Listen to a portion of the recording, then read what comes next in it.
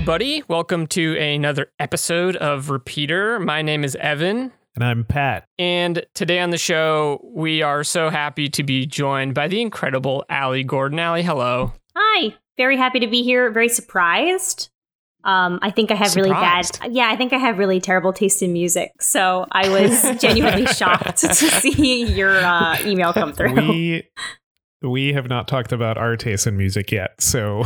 I mean, you've got your countdowns and stuff, and I've always been like, yeah, I agree with that. Yeah, I liked that. Yeah, that was cool. You know. It's usually other people showing up with those songs. Yeah, you're right. Yeah. So, okay, take it back. Yeah. Yeah, we suck. To take that. That's all. Let's reset. Just we all prepare suck. to be disappointed. But no, thank you for joining us. Allie is a performer, just incredibly hilarious person here in New York City, and incredibly musically talented. So even if your taste in music is terrible, Allie, you are yourself an incredible musician. So that's very sweet. Thank you very much. Well, and my taste in music is, I wanted to say it one more time, bad. So I just want to get that out of the way before we get into this episode. Well, everyone's going to get to know you right now. Yeah.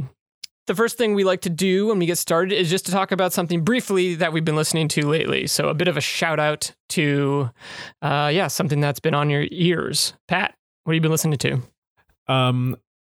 Well, I mean, due to coronavirus, a lot of my shipments were significantly delayed, and they all appeared within the past 2 weeks. So a wide variety of things all came on vinyl. I'm going to just shout them out individually. I got a Gouge Away LP and 2 EPs. That's a hardcore band from Florida. I got one from Peaced Out, which is a side project of the Movie Life guys. I also got one from Katie Harkin, her debut solo album, just named Harkin. It's really good if you like kind of dreamy indie pop. And then I also got 2 records from friends of the show, Proper. Very excited about those. Proper's a really fun Brooklyn band. And their second LP, which I was just listening to, is this beautiful kind of marbly pink, which has nothing to do with the music, but I think it's really pretty. So go buy it. Cool. So you got a good shipment of punk stuff, it sounds like, recently. Yeah, I needed to make room in my record shelf. Sure. I really didn't think about this until 5 minutes before we were recording, per usual.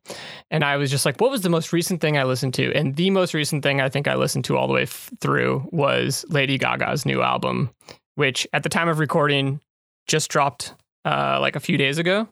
Chromatica, I believe it's called. And I'll tell you what, it's a fun album. Yeah. A lot of good dance pop. Feels very kind of like, I don't know, throwbacky to like an era where I was alive and remember it, but wasn't old enough to probably be out anywhere enjoying it type of thing. So I don't know, the 90s at some point. But it's very cool. I really enjoy it. The big lead single I think everyone's been talking about is Rain on Me, which is a collab with Ariana. Am I correct about that, Allie? Yes, you are correct. Hell yeah. So yeah, that's what I've been listening to. I have a very good friend who we were taking a walk in March, trying to be like 6 feet-ish apart from each other. And he very excitedly was like, people have told me that they just saw Lady Gaga and Ariana Grande leaving the same building at the same time. And I was like, okay. Ooh. And he was like, no, that means they're working together. So like, it's secret now, but it won't be for long. And I'm glad that they were vindicated and that is correct. Yeah, that is great. And I wish that's how that worked. If you like walked out of the same building as somebody, it meant you work together on something, right? Because that means me and Paul Rudd would have worked on something by now. Me and Richard Kind have worked on so many things together, if that's true. Yeah, me and all the people in my apartment building are putting together an album, apparently. It's going to be great. Allie, what have you been listening to recently? I have been running to the new Fiona Apple. Wow, I can't talk. I have been running to the new Fiona Apple album a lot. I would not call it traditionally like pump up running music, but it's so full of emotion that you like kind of get swept up in it. And I do think it makes you like run harder and faster. Yeah. I could definitely see that. Yeah, that album rules. Yeah, it really rules. And I don't Damn, not you have say good it's like taste in music. Wow, thank you so much. I think it's going to be the coolest thing I say this entire episode. So I'm really trying to get it I'm trying to get it done at the top. Uh-huh. Everybody, please still keep listening because I swear we'll be back into it. Yeah. So, I mean, here's what I think about myself. I think I am extremely well informed. And I think that the opinions that I have on the things that I have opinions on are maybe not necessarily unique, but like come from an interested and passionate and educated place. However, it would be cool if like the thing that I knew so much about and could speak so intelligently on was like a punk band from Florida that somehow had like incredible influence on like later punk music in the scene, but it isn't. So, you know, sure. I'm not stupid, but I have bad taste. I don't know. I think just real quick before we get into what you came to talk to us about, I mean, I think for me, quote unquote, good taste in music really comes down to like, well, what are you passionate about and what do you enjoy? And, you know, I'm kind of in that school of like, I don't really think there's any guilty pleasures. It's like you like it or you don't. And that's totally fair. I think like the way that the world kind of works, or I don't know, this is sort of a thought that I'm coming up with right now, but you get this idea that like, you know, punk music is cool and other types of music maybe aren't as cool or edgy or whatever. And really it doesn't necessarily matter, right? Like, yeah. There's just sort of different levels of being able to experience music where for me, it was very much these shows are cheap and I can go to these shows and I happen to also enjoy the sounds that are coming out of them. But I don't think that like devalues any enjoyment of more highfalutin music where you go to Carnegie Hall and see like a chamber music night. Like, I don't think there's any real differentiation between any level of interest in either of those things. Yeah. I also feel like, sorry that we're like getting into talking about it, but we're not even like talking about it yet. I feel like something that like makes something, I don't know, the word cool doesn't make sense in this situation, but makes it like a little more defensible, or like you're like, no, I really like this, is like a sense of genuine sincerity. And so like when you think of like genuinely great punk or something like that, or like being like 14 years old and being like, holy shit, this is knocking my socks off. It's because they were like speaking to and performing in a way that you were like, oh my God, they get it. And like there was like a sincerity there, and like you wouldn't necessarily, I think, put that word with punk otherwise, but it's like if you were saying like those are the shows that were cheap that you could like afford to get into, what you saw on that stage was somebody who you were like, I could be them, I want to be them, they're speaking like truth to power, their music is like exciting me, like that's like, this is like a sincere connection. And the genre that we are speaking of today that I am bringing to the table is either blisteringly sincere in a way that like either like really, really works or makes people really put off by it, or is not sincere enough and comes across as unbelievably corny and ungenuine, which is like the crux, I think, of it as an art form, period. Do you know what I mean? Yeah. Yeah, so let's let the people in on the secret. But we're trying to do some different things here on Repeater while everyone's kind of like remotely in their home. And so we're changing up the topics. We're kind of doing different themes. And today, we asked Allie to come on. We asked you to come on specifically to talk about live performance, like a favorite live performance of yours, because you love the live performance stuff and you yourself are a live performer. So I think what we're getting at a little bit here is musical theater. Yes. Is the genre we are getting at, which I love. We've had a few different musical theater folks on the show, and it's always a great time. But could you tell us the performance that you wanted to talk about today? Sure. So this was very difficult to narrow down. I also really, really wanted to choose something that had a video that people could go later watch. I've seen a lot of things live that were amazing and then subsequently like lost to time and I didn't think it would be as fun or as exciting to talk about something that I was like, oh my God, it was amazing. I wish you could have been there. I want, especially since I know this is probably a genre people are like not going to be either as knowledgeable about or less likely to seek out on their own necessarily. I wanted it to be like, hey, if that excited you, go watch it. So the performance that we have settled on is specifically Elaine Stritch performing the song I'm Still Here from the musical Follies, which is a Sondheim musical from the 70s. Sondheim is definitely my favorite musical theater composer. There are a lot of others who I think are equally brilliant, but I think like hit for hit, Sondheim has most of my favorite musicals. And even in musicals that aren't my favorite, like Follies, there are songs like this in it that are so iconic. And when I was trying to decide what we were going to talk about, I sent Evan a couple options and I like gave my reasonings behind like why I thought each live performance was so brilliant. And part of what I think makes this one so brilliant is it's like the perfect marriage of a well-written song, lyric, music, so on and so forth, and a performer who does it in such a way that you feel that they are interpreting it from their soul.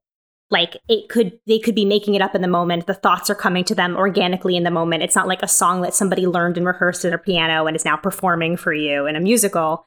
It's like she's living it. So it's like a brilliant marriage of song and performer. Yeah, it's wonderful. And we will we'll put the link to the video in the description of this episode. And we're going to listen to just a little bit of it right now.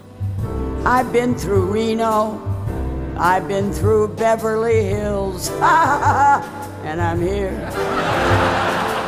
Reefers and vino, rescuers, religion, and pills, but I'm here. Been called a pinko, commie too, got through it stinko by my pool. I should have gone to an acting school. That seems clear. And still, someone said she's sincere. So I'm here. Okay, so it's excellent, right? I mean, the performance, I had a great time watching this. It's from 2010, I believe, right? Yes, this was the 80th birthday concert. Birthday. They just had his 90th birthday concert, or they attempted to. It was done via Zoom. It just started an hour and a half late because of technical issues. Oh, no. Nothing has ever proven the need for stage managers more than this Zoom concert for Sondheim's 90th birthday. It was just like a bunch of actors in their apartment being like, can you hear me? Can you hear me? So yeah, that was a little sad. Shout out to stage managers.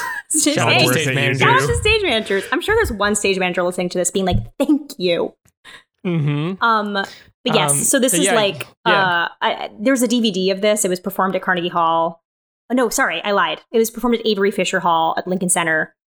And there's a larger concert, but there's a segment in it that people have started to call like the Ladies in Red segment, because all of the women who are performing this series of songs back to back are all wearing red dresses, except for Elaine Stritch, who's wearing a red pantsuit and her iconic hat, but in red this time. Which is great. I feel like already you know it's going to be good because it's like, yeah, of course you're wearing that. And I also think part of what makes this such a fun thing to watch is that the other performers are sitting behind her and you're watching them have a blast while she is performing. These are all parts of why I think the video is so, it's such like a good live performance. Yeah, it's really cool because everybody, you should go and watch this, but real quick, she's like center stage with this half circle of the other women sitting there like laughing their asses off at this because it's a subtle song, but she hits these notes like the punches and the jokes so perfectly, and sort of the orchestra you can see behind sort of in the dark. There is I really enjoyed, there's a cut to the conductor who's just sort of like bebopping along to the song and he's having like everybody's having so much fun and her attitude is perfect. Yeah, I like the song is excellent. If you heard anybody perform it, I think it would be almost undeniable as like a person listening to it that it's like an extremely well written and well told song. The lyrics are witty without being annoyingly so. Like it's not like, look how me, I'm smart. It covers so much in so much specificity, like from like the 30s to the 60s, because it's essentially detailing a woman who's been in the performing arts her entire life. And it starts off as just being like, I'm old, but I'm still here. And you kind of like laugh. And it turns into like the amount of things she's overcome as a person, as a woman, as a performer, somebody who's gone from like a sex symbol to playing the mom to go to like, there's another lyric where it's like, first you're like the sexy person, then you're somebody's mom, then you're camp. And it's like all this, it's a really well written song. And I've seen a lot of people do it really badly. But at the end of it, you're still like, that song's amazing. You know what I mean? Like that's kind of the thing with Sondheim is it's like more often than not, you can come away with like, that was really well written. But in this instance, like her attitude matches the song personally. Her dryness, like the natural dryness that she has in everything you've ever seen her perform, matches the song perfectly. And she's old. I don't mean that like derogatorily. Like she genuinely feels like a person who could have and has lived many of the specifics in the song.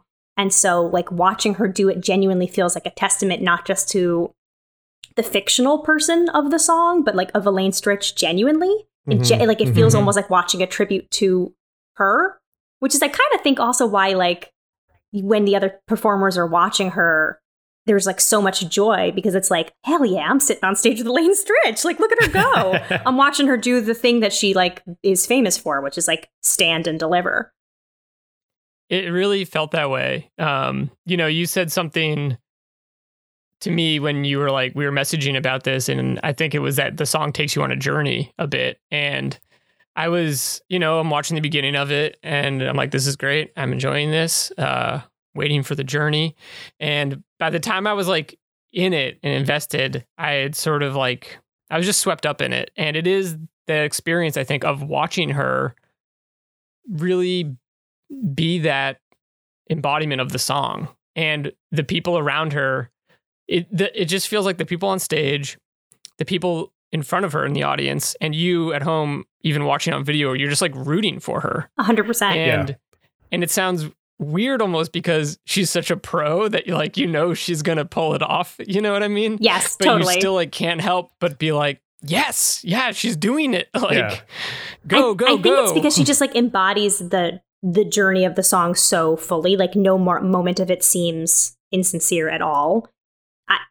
You feel like it's this like very exciting thing of like, does she understand the character so well that that's why all these moments are so deeply inhabited? Or is it really just her and we're really just like celebrating her journey and being like thankful for this iconic musical theater, TV, everything performer? And like the song kind of exists in that moment to service her, which like I can't think of a lot of performers where that would be as fulfilling in a way. Like, when you see somebody perform and you can tell they know they're talented and like, how like immediately you don't like it. Yeah. Like, yeah. I feel like this is one of those rare instances where you like only want to cheer for her talent more because she knows she's good and she's made it this long. And like the song is a testament to like longevity and determination and things like that. And so it's like, there's no part of it where you're like, oh, shut up. You're like, you want, or you like are rooting for her. Totally. Yeah. Well, and I think something that you said was really interesting was talking about other people doing the song, and maybe it's not a great performance, but the song is still really good. And I think that's kind of an interesting thing about songs, like going to Bruce Springsteen's Broadway show where it's all stripped down and they're still incredible songs, but the instrumentation is really different. That's something that's always been really fascinating to me. Looking at this song, or at least this sort of concept, there's a Mountain Goat song called This Year. Hell yeah. Great. The chorus See, of the song. You got good taste. Okay, maybe my taste is great. It is. I told you.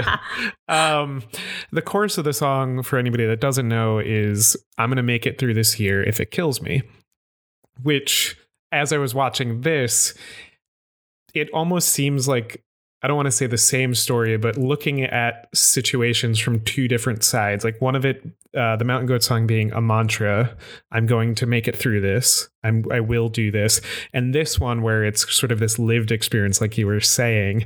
And so I think that's a really interesting lens to look at it. And I pulled up your note about the song because I really want to get this verbatim in here, that you said that this is a good reminder, too, that the true skill of interpreting a song is not always about vocal prowess.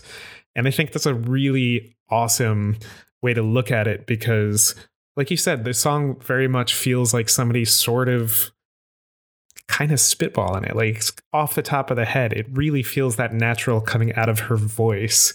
And not everybody can achieve that. And I don't know how to do that. And Definitely. It's so awesome to watch somebody be able to thread the needle like that. 100%. And also I think that note stands on its own because like no one in the world would say like their favorite vocalist is Elaine Stritch, but they might say their favorite performer is Elaine Stritch. And that has a lot more to do with like what she naturally brings to the table and how she interprets a song and like how she makes it her own. And it also it was sort of in direct correlation with full disclosure. I could not pick a video. And so I I managed to narrow it down to a top 3. I like made a YouTube playlist and I had like 15 and then I had 10 and then I had 3 and then I sent those 3. And in an earlier example, which again, for people who are, I guess, passionate about musical theater, if you want to Google it, it's the performer Judy Kuhn performing the song Vanilla Ice Cream from She Loves Me, which is like classic Golden Age Broadway and an extremely difficult song to sing. It is like the centerpiece of the show. It is like the song for this character. If you were like the performer who was going to audition for this role, they would have you come in and sing that song to hear you nail the note at the end because you can't play the role unless you can sing that song. And that video is a great example, I think, of a person who has incredible vocal facility, but is still completely and totally servicing the journey of the song and the character's emotions. And it feels so spontaneous and joyous. And you get the added bonus of, oh, isn't it amazing that she's singing? Do you know what I mean? Like the singing is secondary to the story, but nonetheless, you are so impressed by it. And in this instance, you know, I was like, you know, and here's a good example of a person who like lives it and embodies it, and you are thrilled by the performance and probably is singing lower notes than what we talked in this conversation naturally in the range of our voices. So you like it, that's another reason why I think musical theater is like, when it is done well and written well, it is incredible, is because like, you know, there's going to be a certain kind of like vocal facility or like quality that will align with many different types of music. And like musical theater is so varied that we can pretty comfortably say like any voice can exist in like the pantheon of musical theater. And like it has, because it's gone from like the 1910s to now. And now they need people who can sing Alanis Morissette on Broadway. But back in the day, they needed people who were like, I don't know, amazing with patter songs or operetta. And so it's like, it's kind of like all voices welcome. Yeah, I think it's such a cool part of it, because I think too that for a lot of people that are like me, who maybe Pat, I don't want to speak for you, but not extremely well versed in musical theater, my assumption is you have to be an incredible singer to be on Broadway. You know, like that's my assumption. And so it is very cool to see a variety of different performances to understand that that's not always the case. You know, it's kind of like, I think it's almost omitting that theater part where you're like, oh yeah, right, theater. That's also a part of it. Exactly. It's not all just about the music. Because I think we're kind of like trained through pop culture to understand that popular music, you don't necessarily have to be great. Like whole waves of folk and punk music, people are not particularly good vocalists at all. And we're like, yeah, but they can do it. And we think for some reason to stand on a stage in New York City, you have to be an exceptional singer always, you know? I mean, if you want to know a little bit of like the insider drama's not the right word, but like there's a feeling that we are not writing musical theater to raise the kind of performers that are Elaine Stritch's. and that we don't know what our like iconic Broadway performers will look like in 25 years, because the people who tend to be on Broadway right now are sort of like vocals first. And that doesn't mean like these people can't act. Like, I'm sure if you went to go see a show on Broadway in the last year and a half, you've seen a performance that has like completely and totally knocked your socks off. So this is not like shadiness, but almost always in every show now, the lead character is like such an amazing, unbelievable goddamn singer. And so like the feeling is, yes, now you have to be the singer. And that like interpreting the song, although still important, it still has to come after like being incredible. And that like just like the trend right now, probably because it mimics more like what's popular in pop culture, which is like being amazing at singing and like pop singing. We were not like writing material to showcase people like whoever the next Elaine Stritch is. Yeah. And so if we don't make space for her, we won't have her at the 80th anniversary concert singing a song like I'm Still Here, because we're not making the room to celebrate a person like that.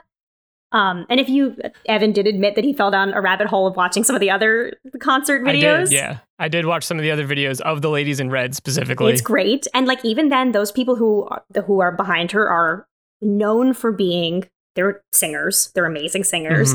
But even then, somebody like Bernadette Peters is such a strange voice, and like some would even call like an acquired taste, but not in the 70s and 80s and like early 90s. She was like the cream of the crop, toast of the town. Like it would be crazy for you to be like, I just don't care for her. I'm sure people don't, but like, you know what I mean? Like, right. No, yeah, totally. Those idiosyncratic sort of performances and voices, like if we don't start to make room for them now, they won't be icons when they're 50. They'll just be nobody.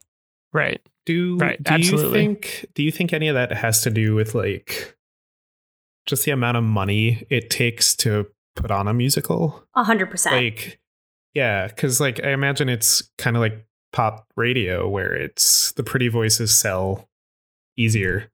Broadway is inherently commercial. And when people say that, sometimes people are like, well, what about this amazing show and this amazing show and this show won the Pulitzer? And it's like, no. Nobody's saying that because it's commercial, it's shit. It's just that like Broadway has to be commercial because they have to sell the size of a Broadway house. And they have to therefore be able to appeal to a wide enough demographic or be able to market the show in such a way that they can guarantee that between the months of October and the New Year, when we get like the huge like tourist New Year's Christmas rush, the seats will be filled enough to like keep the show running, which is why there's so many adaptations of movies or stars in shows, or even just like a material that is manageable. And you won't see anything that's like, or that's not true. You will rarely see something that like challenges the status quo in a major way on Broadway. And if it does, it's because it was so unbelievably revolutionarily adored and necessary. Like something like Slave Play would have like never gone straight to Broadway. And if it wasn't for its like incendiary and like you have to get a ticket off Broadway run, nobody who's a producer would have ever trusted that material on a Broadway stage. Yeah. Right. Yeah. For sure. We went last year, I think it was, to Be More Chill, which kind of had, I can't remember the exact or storyline of this, but it was kind of like off Broadway, on again, off again sort of thing. And then there's one song in the show called Michael in the Bathroom, about like a teenager that's at a party, doesn't want to be there, and he's just singing to himself alone in the bathroom. It blew up on YouTube to the point that they got a Broadway show out of it. Which is to think about how popular things can be produced and how Broadway does things, from my limited knowledge of that's such a crazy way for that to happen. Totally. And then to be there in that moment, speaking of just seeing things live, like the energy you feel is so incredible. Yeah. I mean, again, this is me saying that I have like information and knowledge, even though my taste is bad. So like there was a long time where Broadway music was popular music. And so it was already the thing you bought the sheet music for and brought home to play at the piano with your friends after the dinner party. And you bought the LP and you went home and you listened to Camelot. You know what I mean? Like There was a very long time where like what you would hear, quote unquote, on the radio is Broadway material. And we've crossed out of that. We crossed out of it starting in like the late 60s and like 70s. And by the 80s, no longer was Broadway music popular music. And so now when things like blow up or get attention, it's not because it's like getting radio play or because everybody knows who Frank Lesser is and like has to buy and see the next Frank Lesser show on like their album and bring it home and listen to it. But like YouTube became a huge part of like people discovering shows. I went to the University of Michigan and there was a class before I got there who was the first class to start putting stuff on YouTube. I think it was like the class of like 2009. I'm not sure. But they would like they would like do a concert at like a tiny little concert hall in Carytown, Michigan, right next to Ann Arbor. And they'd be like, okay, we're going to really go through like the contemporary musical theater songbook and try and find things nobody's heard. And then like a girl would sing the song Blue Hair by Joe Iconis, who wrote Be More Chill. And then that video would go viral. And then people would be like, who the fuck is Joe Iconis? And then they'd go to his website where he was selling his music for $2.99. And 100 girls would buy the song Blue Hair because they saw this girl on YouTube sing it. And then Joe would have clout suddenly. Yeah. Do you know what I'm saying? Like he would go from just being like a composer who was trying his shit in New York and doing some concerts at Ars Nova and like being like, here, look at my stuff, to being like, I made $300 in the last 3 days because so many girls want to sing this song. And then suddenly you have something like marketable or an agent to tell, or you know what I mean? Like technology and like spreading stuff in that way has like really changed what gets to be like, this is popular or this has an audience or whatever it is. It kind of, part of this, just like talking about this commercialization and popularization, it reminds me sort of like the initial question that prompted this selection, right? Which is specifically a live performance. And the reason is, it's kind of like if we were to do a cast recording, or even if somebody was going to do like a recording of Follies throughout the years, independently, you know, like a smorgasbord of performers, even if they were going to do something like that, I don't know that they would have brought Elaine Stritch into a studio and had her sing this song. And if they did, I don't know if that's the version that everyone would want to listen to. And like, if that's even like the Broadway fans, right? It's like, it probably wouldn't be the beloved version of the song that everyone knows and everyone loves. Mm-hmm. And yet there's no denying that to watch her perform it is so incredibly like wonderful, and that anyone who's a fan of it would love it. And it might be their favorite version of the song, you know, specifically. And it's just that idea of like, what is live is so difficult to be captured oftentimes. And it is often not the popular thing. Right. I'm even reminded of like rock music that when I remember being like a teenager, you know, and still bands put out live albums and I would buy them sometimes, or like a live DVD of a rock band. And now I'm just like, who releases live albums anymore? Like if they're not like a jazz or jam band or something like that, I just am like, I don't know, like who's a band? Does like Imagine Dragons put out live albums? And I'm sure they do, but does anyone buy them? Right. Does anyone listen to them? Like, is there a market for that at all? Right. Like, is that the preferred method of consumption? And like, again, as another glimpse into my bad taste in music, I love the band Phish, and I've seen them like probably like 15 to 17 times live, maybe more. And then like, that's a weird space where it's like, if you say your favorite version of a song is the studio version, people are like, ew. Oh. Eat shit. Yeah, just exactly. like what's your fucking problem? 100%. It's like, fuck you. Well, I have a friend that has gone to see Phish. I mean, the last time I asked her, it was, I think, 112 times. Yeah. I'm like a nobody in comparison when I say that I've seen him like 20 times. Which is still, and like for any other band, that's a lot. Oh, yeah. But I was trying really hard because I was like, well, I mean, I have nothing against it, but like, so let me try. And so I downloaded a bunch of their albums and put it on my phone, and I was listening to it, and I was like, I don't get it. I really don't get it. And she was like, well, let me look. Show me what you put on your phone.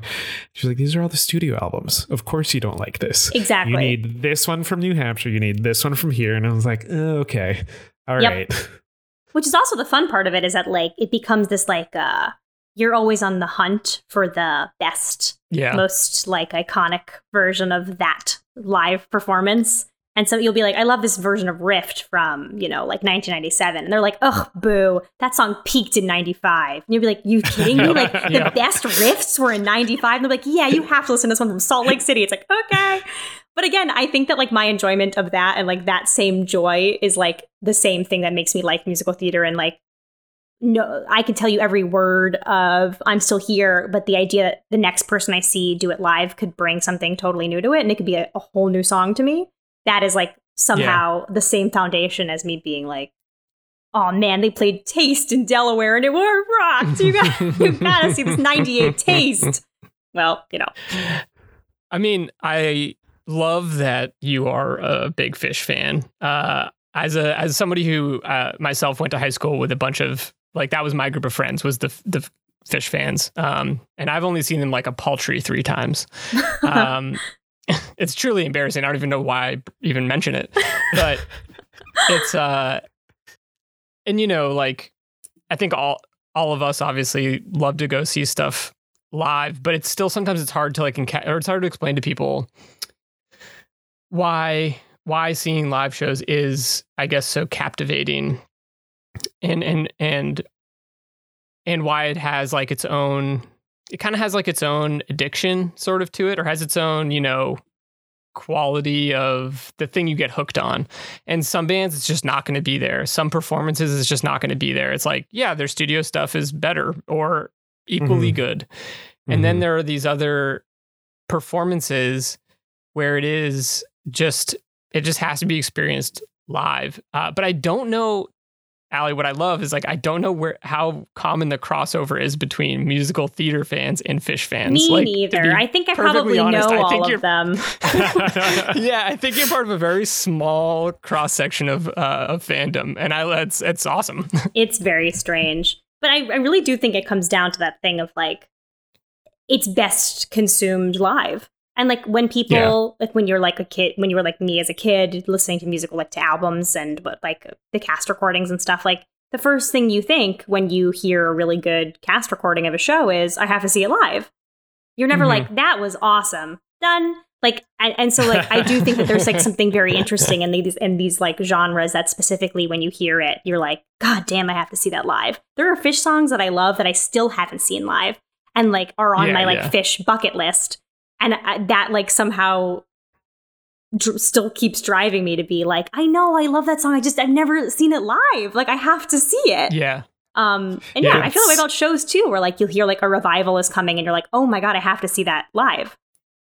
So I feel this way a little bit about Sondheim in general, especially as like not a big musical theater person.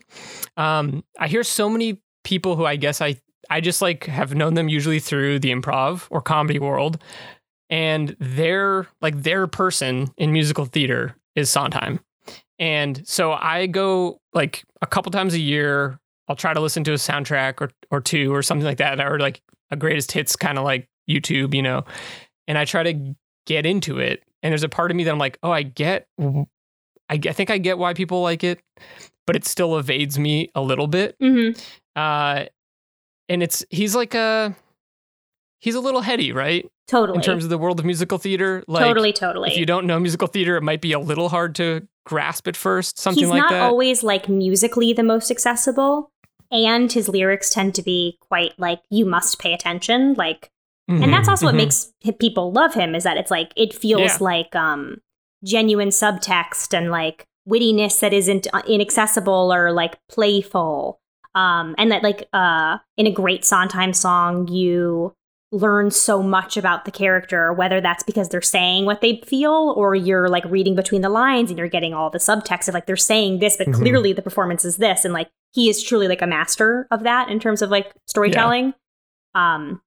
But no, like no one's ever like, oh man, like your first musical, like we're going to go see A Little Night Music on Broadway, like sometimes 1973 hit. It's like, it would just be too much.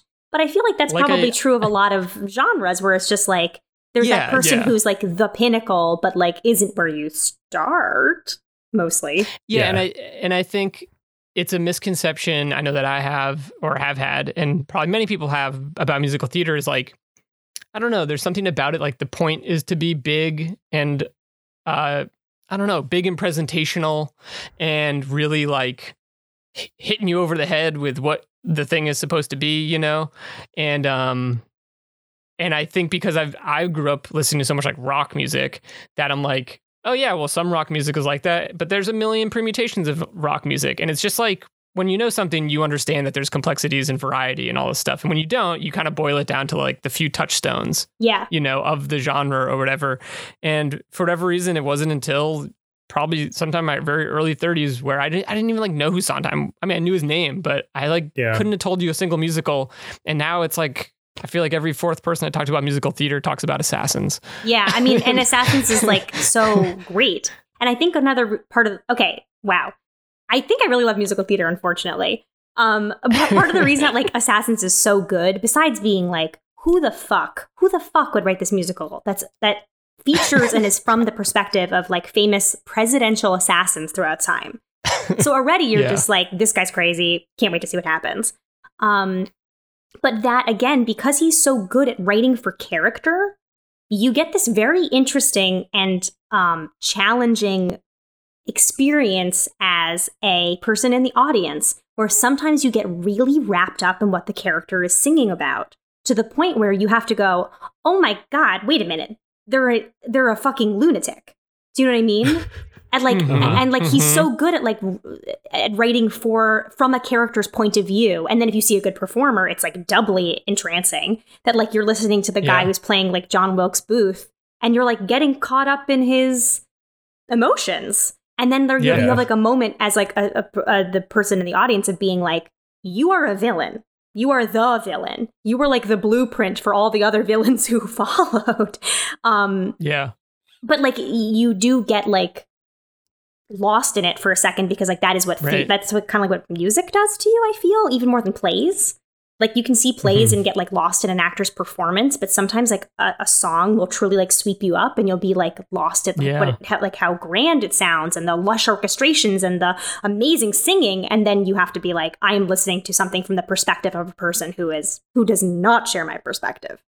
Which is why Assassins is like really good, and I don't think anybody else could have written it. Can you tell everyone just a little bit of what Follies is about? Because we haven't like really talked about the show at all. Yeah. So Follies is about a bunch of older showgirls reuniting to celebrate it's not the Ziegfeld Follies, it's like a fictionalized version of it, but it's essentially that. And so they range in age. Kind of a take on that. Yeah, they range in age from like late 50s, early 60s to like 90s. And it's like people who appeared in these like 1920s reviews where it's like beautiful girls singing their like little charm songs. And it's like a lot of reminiscing, and sometimes it's like ghosts of the young performers behind the older performers in present day. And the main storyline is about two couples who are very unhappy in their marriages. That's essentially it. And this song is sung by a character who is like a tertiary character. I'm Still Here. Yeah. It's not even like the protagonist's song. It's not even like the song that defines the emotional journey of the show. It's sung by a character who's one of the older performers, just like kind of as a testament to the kind of women who persevered throughout like this time period. And even more interestingly, like it was a song that was written when they were doing their Boston tryouts, because they cut a song that wasn't working with audiences. And they had a really big star in this small role. And so it was kind of like expected that if Sondheim was going to write a song for this character, it better be good. That's kind of it. And then like it was a huge hit and people loved it, which is great. Like, right? Like to think that even like this song that we're loving and talking about so much isn't even like the point of the show. It's like, damn, that's great. Which is so that contrast with what you were talking about earlier, Vanilla Ice Cream. That is like the focal or that's like a big moment in that play, right? Like emotionally and like vocally speaking, it's like a huge part. The character is soprano throughout, so like obviously you got to be a good singer and you got to be a good soprano. But like the writing makes it that's like her highest note. It's like a moment of triumph. It's kind of like how, like, are you Yeah. familiar with My Fair Lady at all? That, like, her Not music. particularly, no. So, like, in Eliza Doolittle's transformation, everybody knows, like, the rind and spine falls mindly on the pine. Like, when she goes from, like, Cockney, she sings in, like, sort of her chest voice. And as she becomes this, like, woman, as she has changed, her voice gets higher and more operatic, and which culminates with the song I Could Have Danced All Night. And so, like, those high notes are reserved for that emotional moment as well. It's kind of like Yeah. that, too, with, like, Vanilla Ice Cream, that it's, like, obviously she has to have these notes, but, like, that vocal moment is also saved Right. for her emotional moment. It's like the pinnacle of it. Yeah. Yeah. That is another. I mean, again, people will put the link in the description, but that is another. It's such a good performance. I mean, so like funny and Yeah. so well done. Yes. so well done. I think it is, like, just lovely. Also, people probably know Judy Kuhn best as the voice of Pocahontas in the Disney movie Pocahontas. Oh wow. Ah, okay. She's great. She's such There you go. an unbelievably talented performer who can sing almost Yeah. anything. Well, I think just going off of like unbelievably talented and talking about live and musicals and things like that, I feel like if you're unfamiliar with musicals, maybe what kind of gets stuck in your head is something like Guys and Dolls, like the really big and she just sort of like, we got the big songs, which especially these days, they're not my thing. If you like them, no judgment. But I think what you get from seeing one of these shows live is also just the pure ability of these musical performers, because these two, there's performance and there's acting, but I also wanted to point out this other song you had sent us, Let's Raise a Glass from Grand Hotel, Hell yeah. because the pantomime in that It's so good. is perfect. I watched it twice and I was like, well, yeah, they had beer glasses. They did not, or well, glasses. I can't remember what they were drinking, but they had, I was convinced like they had glasses. And then they start dancing to this point where It's they so look good. like they look like rag dolls, and they're belting their little hearts out. They're not missing a note. They're not missing a beat. And I was winded, and I was just sitting there watching it. For anyone who's curious to see this one, we'll make that available. And Allie, can you set people up for like what this is? Totally. So there's a musical called Grand Hotel, which is based off the movie Grand Hotel, which is a really great movie. Which is, I would say, like pretty much what you would expect of like a big flashy Broadway show. It's got like a chorus who acts, sings, and dances. It's got a lot of big showstoppery numbers, including this Act 1 finale, which is called Let's Raise a Glass. They performed it at the Tony Awards to showcase this performer who went on to win a Tony Award later in the night. I mean, like, I think the song is really good. Obviously, like, there's no part of it where I'm like, this isn't a good song, or the lyrics are taking me out of it, or whatever. But nothing about this performance is tied to the song. Do you know what I mean? Like, what makes this performance so incredible is like the direction and the performance. I think that like the direction is really cool because yes, they chose to like unencumber. Is that a word? The performers by being like, we'll just do pantomime, and they're at a bar drinking. And like sort of wittily, they just kind of made it like a ballet bar. So you can like see their full bodies as opposed to it being like obscured by a set piece. And so it's like there's a lot of like really thoughtful direction that goes into this. And then this performance that is like knock your socks off, can't believe it's real. I truly, the first time I saw it, I was like, I need to understand how this is happening. Like there's no way he's actually just like doing that with his body, but he 100% is. And also like, because I went from being like a full-blown, like I have to be on Broadway musical theater as my life performer to somebody who developed a love for comedy. I watch this performance and I feel envious as a musical theater performer and a comedian. I'm like, it's better than me in both ways. It's like incredible. Yeah. Yeah. That language, envious. It's like, I don't, who could watch that and not want to be like, fuck, that guy is so good at two different things all at once. Like, it's so annoying. I mean, it's like, it's a performance that you equally like laugh at, and you're in your mind, you're going, wow, wow, wow, wow. Right. Wow, wow, wow, wow is exactly right. Yeah. It's incredible. I love it. Well, Allie, thank you so much for joining us. Thank you. This was super fun. These are so fun to talk about. Yeah. And just everyone, we're going to put the links in the in the description of the episode. Maybe we'll link out to a few live Phish shows too while we're at it. If you have a few hours on your hands. If you've got like 22 minutes on your hand, I can show you one song. Yep. Some good ones like something beautiful, little bit of lyrics at the beginning, big long break, some lyrics at the end. I don't know. We'll figure it out. Allie, where can people keep up to date with what's going on in your world? And what other projects can people check you out on? I am on Twitter at Miss Alice Nutting. That's MSALICENUTTING. It is a really obscure musical theater reference. When I made Twitter in the year 2008, I didn't know Twitter was going to be what it is now, and it's just too late now. So I'm just kind of stuck with that one. And the project that I'm working on right now that you can listen to from home and don't have to worry about when live theater will ever pick up again is I'm on a D&D comedy podcast called Second Best to D&D Adventure. That's on Twitter at Second Best D&D, but also you can just search those words and listen to the podcast. It's a bunch of comedians, all UCB performers. Who started it because we wanted to make something funny, not because we were like passionate about D&D. And it's been fun because like we've all become like really good and excited, like players who like are excited by the game. But it's truly comedy first. So I think I only like things really that fun. I have to qualify being like, I know this could be stupid, but I actually like it.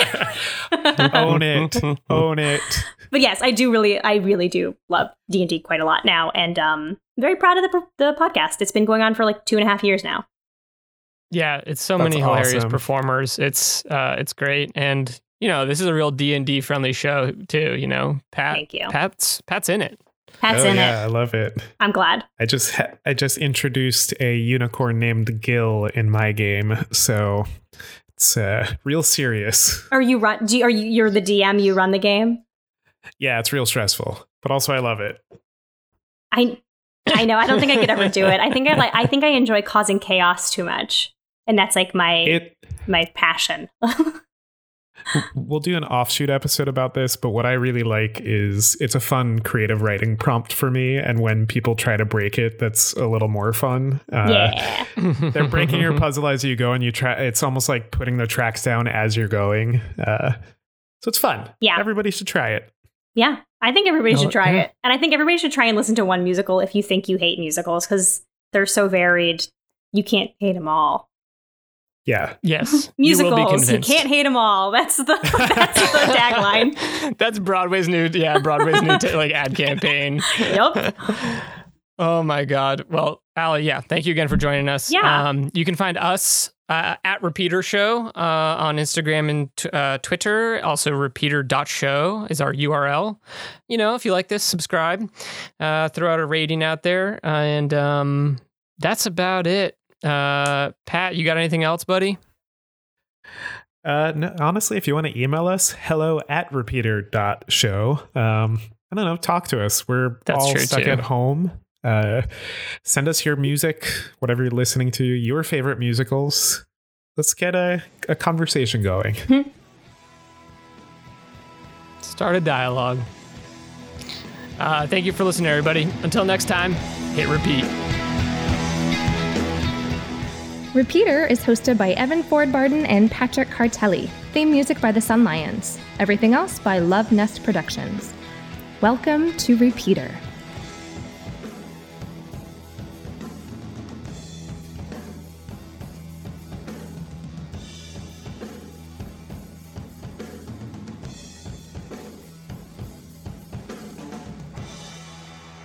Thanks, Allie. Yay. That was so fun. I'm going to hit stop recording.